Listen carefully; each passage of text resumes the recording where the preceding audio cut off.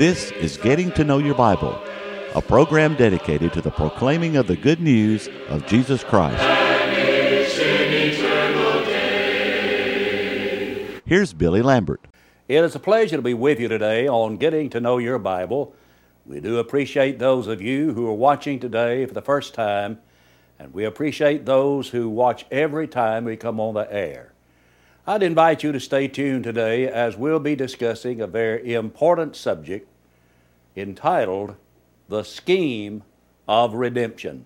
I hope that you'll stay tuned. Now today on Getting to Know Your Bible, we continue to offer a free Bible correspondence course. We'd like for you to have this course in order that you might know more about it, and in order that you might know how to receive the course. Let's pause for just a moment. To help you in your study of the Bible, we want to send you this Bible correspondence course. This course is non-denominational.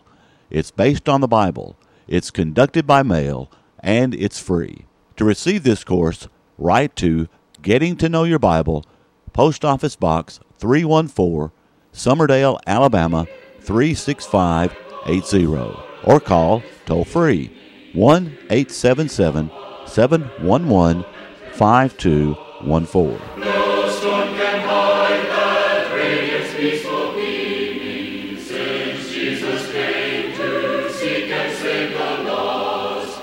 Give me the Bible, holy message.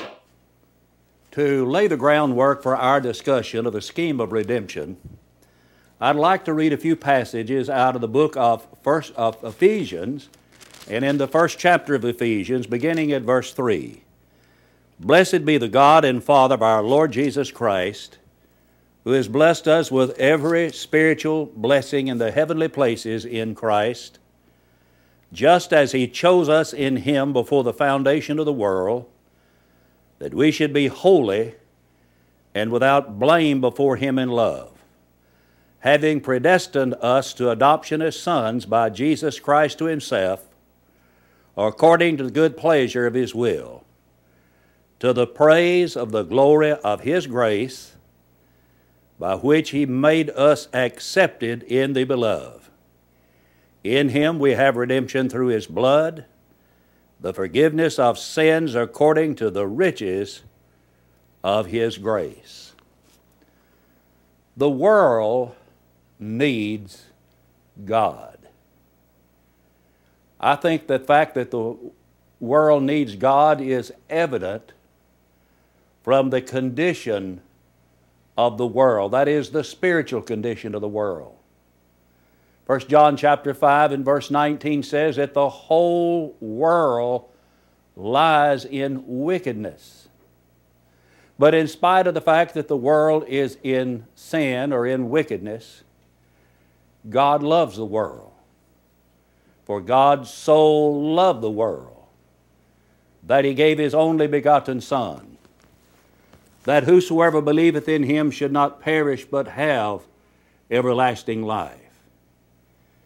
And then Romans 5 and 8 reads, But God commendeth His love toward us, in that while we were yet sinners, Christ died for us. Yes, God loves the world.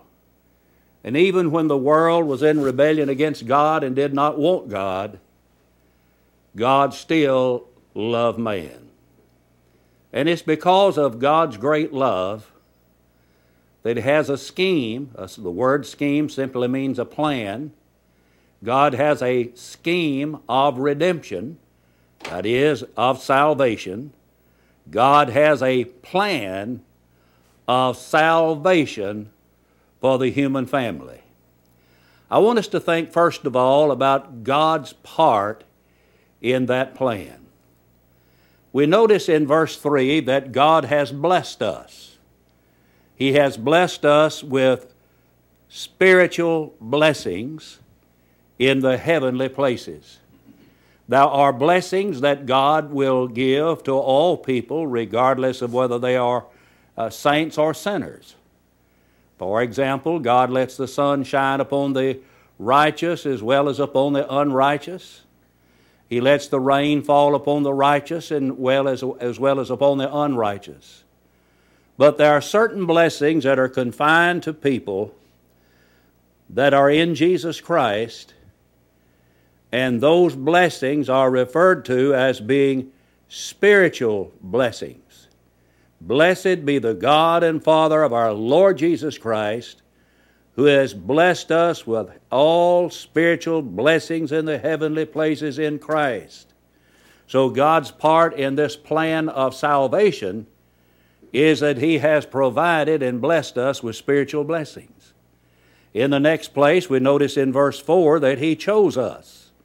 He chose us in Him before the foundation of the world. And then, according to verse 5, He predestined us to the adoption of sons, and to Himself according to the good pleasure of His will. And then verse 6 says that He made us accepted in the beloved. Think about that. Accepted in the beloved.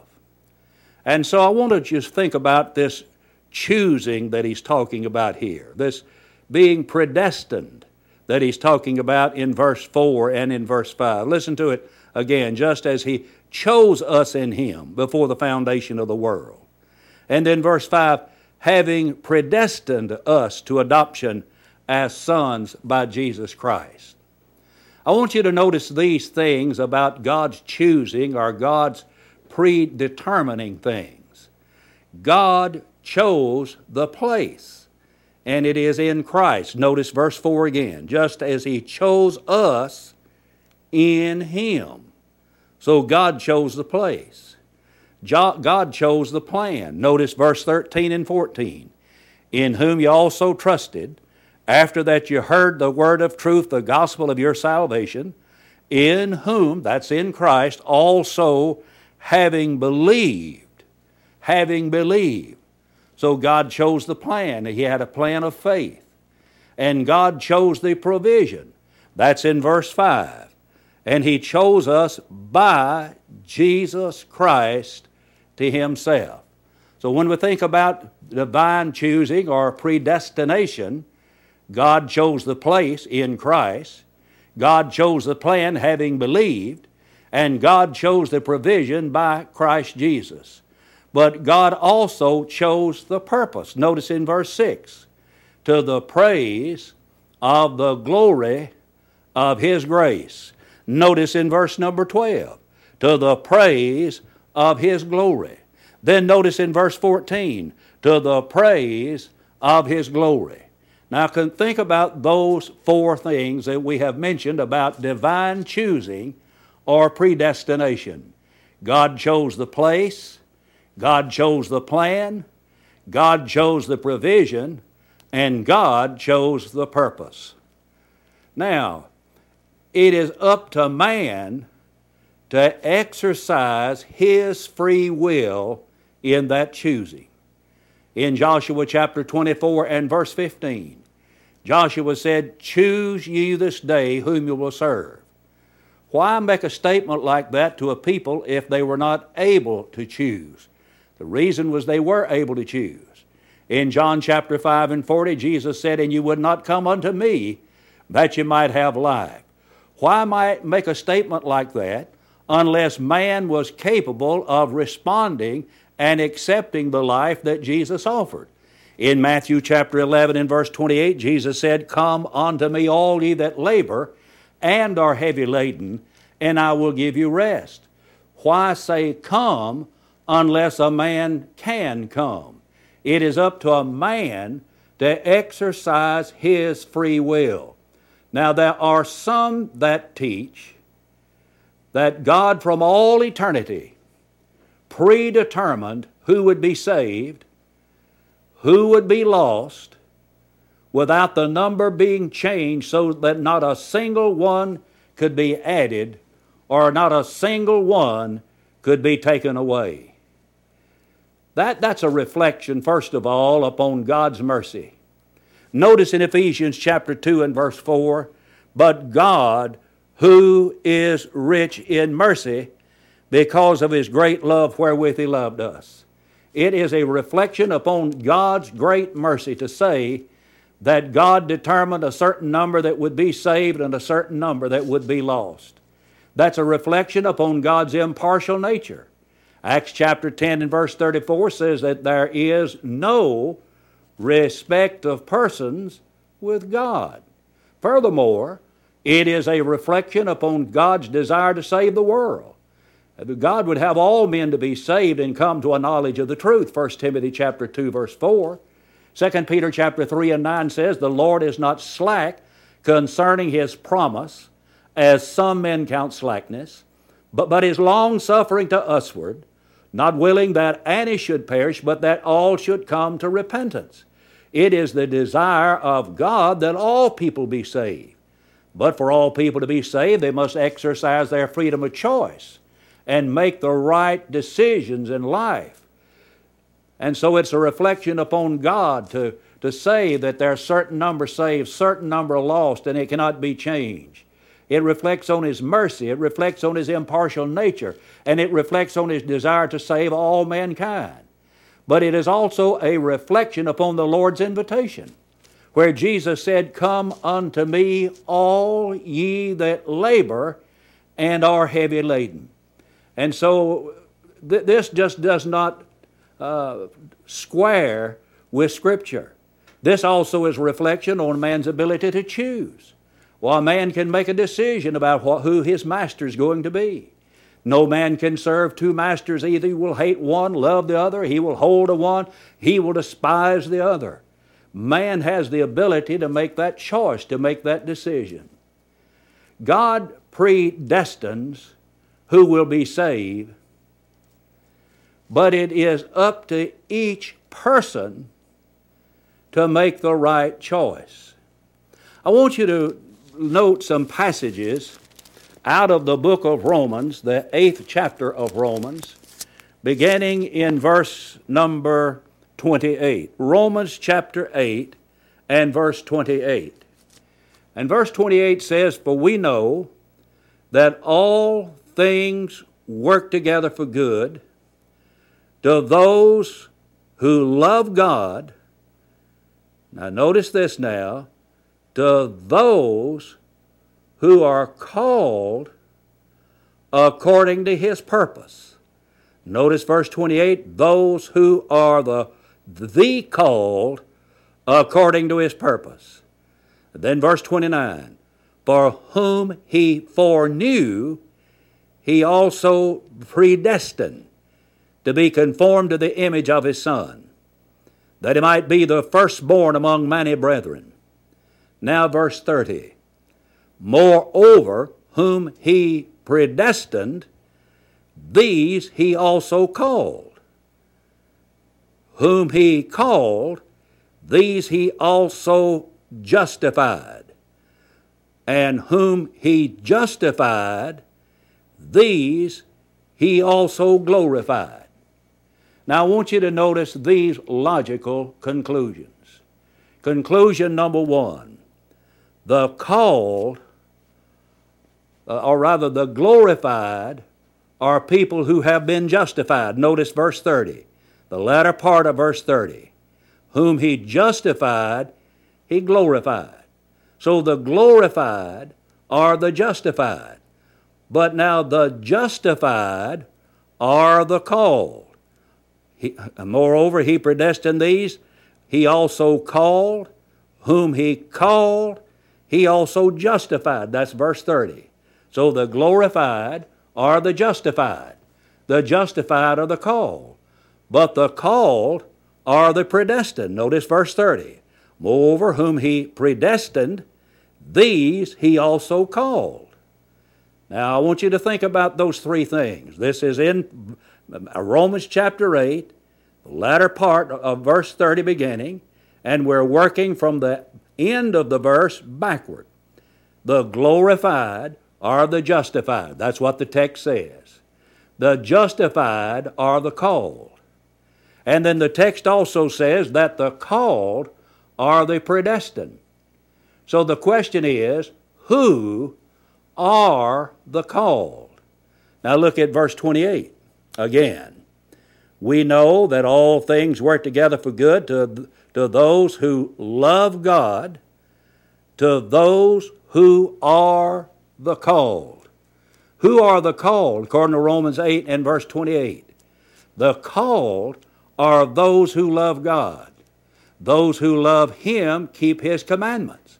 1 John 5 and 3. This is the love of God, that we keep His commandments. Therefore, logically speaking, the predestined are those who love God and obey God. God's part in the scheme of redemption was predetermining, that is, predestined those who obey Him to be saved. But what about the part that Jesus Christ played in the scheme of redemption? Go back now to Ephesians, the 1st chapter, and notice in verse number 7. In Him we have redemption through His blood, the forgiveness of sins according to the riches of His grace. God had a part in the scheme of redemption. God predestined that those who were the called would be saved. And the called, in Romans 8:28, are the people who love God, and those who love God obey God. Logically speaking, those who obey God are those who are the predestined. Now, in verse 7 it says, in whom we have redemption through His blood. Jesus shed His blood. Thus we can be redeemed, that is, we can have forgiveness because of Jesus' blood. This is what the scheme of salvation is all about, what the plan of salvation is all about. And we can be redeemed because of Jesus Christ. And because of Jesus Christ and His death on the cross, we can have an inheritance. Notice verse 11. In whom also we have obtained an inheritance, being predestined according to the purpose of Him who works all things according to the counsel of His will. And so because of Jesus Christ, we can be redeemed and we can have an eternal inheritance. We have hope because of Jesus Christ. In verse 12, he says, who first trusted in Christ should be to the praise of His glory. Now I want you to notice verse 12 of chapter 2, that at that time you were without Christ, being aliens from the commonwealth of Israel and strangers from the covenants of promise, having no hope and without God in the world. So those that without Christ had no hope. With Christ, we have hope. We have hope because of the Lord Jesus Christ. And regardless of who we are, or regardless of what we have done, Christ died to save you. He died to save you. I've had people tell me things like this. I've been so bad I don't believe the Lord could ever save me. Well, that's the kind of an individual Jesus came to save. Jesus in Luke 5:31 and 32 said, they that are righteous need not a doctor, but those that are sick. I came not to call the righteous, but the sinners to repentance. Jesus Christ said people that are not sick don't need to go to a doctor. It's people that are sick that need a doctor. And Jesus is the doctor who never lost a case. Jesus Christ shed His blood for the redemption of the whole human family. Jesus' blood was shed to take away the Old Testament law. Colossians 2:14, blotting out the handwriting of ordinances, which was against us, which was contrary to us, taking it out of the way, nailing it to His cross. The law served its purpose in bringing men to Jesus Christ, Galatians 3:24 and 25. And now Jesus Christ shed His blood to do away with that law. Jesus also shed His blood to give a new law, the New Testament.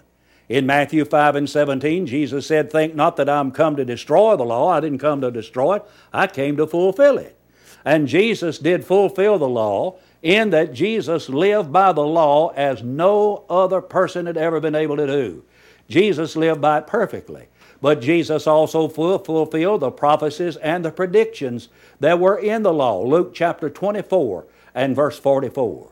And when Jesus died on that cross, He sealed the New Testament.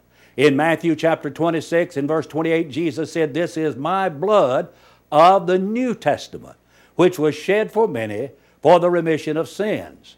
But Jesus also shed His blood to purchase the church. "Take heed unto yourselves and all the flock, over the which the Holy Ghost hath made you overseers, to feed the church of God, which He hath purchased with His own blood." The church is blood bought with the blood of the Lord Jesus Christ. Jesus also shed His blood to reconcile men to God. Look at Ephesians 2:16. "That He might reconcile them both to God in one body through the cross, thereby putting to death their enmity." Jesus shed His blood. He shed His blood for the sins of the whole human family. And today we can have our sins cleansed because of the blood of the Lord Jesus Christ. Listen to Revelation chapter 1 and verse 5. "To Him who loved us and washed us from our sins in His own blood." That which washes away our sins is Jesus' blood. But when does that blood wash away our sins? Well, the answer to that is found in the 22nd chapter of Acts and verse 16. "Why tarriest thou? Arise and be baptized, wash away thy sins, calling on the name of the Lord." Jesus' blood was shed. Listen to it again. "In whom we have redemption through His blood, the forgiveness of sins according to the riches of His grace." You see, when Jesus shed His blood, He was opening up a way into heaven for you and for me. In the Old Testament, the blood of animals was offered. But we learn in Hebrews chapter 10 and verse 4 that it's not possible that the blood of bulls and goats could take away sin. Once a year, the high priest would enter into the Holy of Holies in the tabernacle to offer sacrifice for himself and for the people. And when Jesus died, the veil was rent in the temple, opening the way into heaven for all mankind. Jesus had a part in this plan. He died on the cross. God determined it, planned it, and then Jesus Christ executed that plan by dying upon the cross. But the Holy Spirit has a part in the scheme of redemption. Notice verses 13 and 14. "In whom ye also trusted, have you heard the word of truth, the gospel of your salvation, in whom also having believed you were sealed with the Holy Spirit of promise, who is the guarantee of our inheritance unto the redemption of the purchased possession, to the praise of His glory." The Holy Spirit is our seal or pledge of our divine sonship.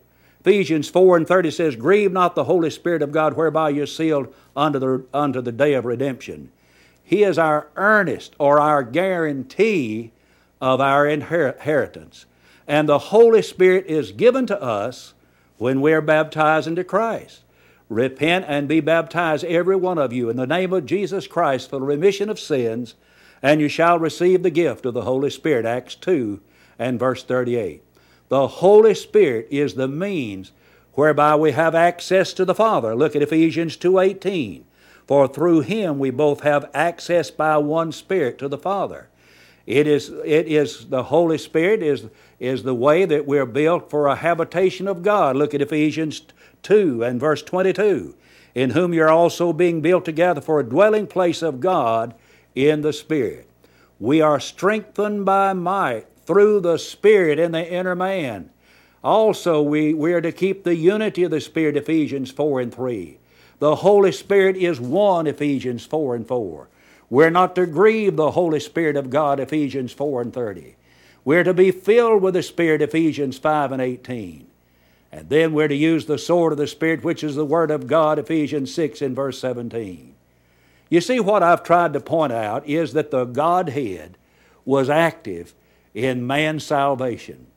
The Godhead was active in the creation of the world. God planned it, Jesus executed that plan, and the Holy Spirit perfected that plan. The Godhead was active in Revelation. Jesus Christ promised the Holy Spirit would come and reveal all truth, and the Holy Spirit did come and reveal all truth. And the Godhead is active in the plan of salvation. God was active. We're saved by God's grace. Christ was active. Jesus Christ died to save all humanity. He's the Savior of the world, and it's the Holy Spirit who revealed the plan. When we obey that plan, we're sealed by the Holy Spirit of promise. Today, we have the Great Commission given by Jesus in Matthew chapter 28. Go into all the world and preach the gospel to every creature. He that believeth and is baptized shall be saved. Go into all the world and preach the gospel. And when people obey that gospel, they're saved. God has a scheme of redemption. The Godhead planned it, executed it, and has revealed that plan. I'd urge you to obey that plan. Now, in the closing moments, may I give you a personal invitation to visit the Church of Christ in your community. And we want to encourage you right now to pick up the telephone and call for the free Bible course, or if you prefer, call the site that you see on the screen. You can take the Bible course online. We want you to have this course regardless whether we mail it to you or you take it online. We want you to study it because it will enable you to learn more about God's scheme of redemption. I want to thank you for watching today. And until we meet again, may the Lord bless you. May the Lord keep you, is my prayer. Being at Faulkner is like being a part of a big family. I feel safe here. It seems like I know everybody, and even my professors know me by name. My faith in Christ has grown a lot since coming to Faulkner, especially working with this outstanding Bible department and seeing the general Christian lives of all the professors on campus. Faulkner University is a growing, academically strong institution where Christ is the center of everything we do. Visit our website today to see what Faulkner has for you. Give me the Bible, holy message shining, thy light shall guide me in the narrow way. Precept and promise, law and love combining, till night shall vanish in eternal day. Getting to Know Your Bible has been presented by Churches of Christ. If you have a question about the church, or if you would like the location of a Church of Christ near you, or to receive the free Bible course, write to Getting to Know Your Bible, Post Office Box 314, Summerdale, Alabama 36580, or call 1-877-711-5214. Join us next time for Getting to Know Your Bible.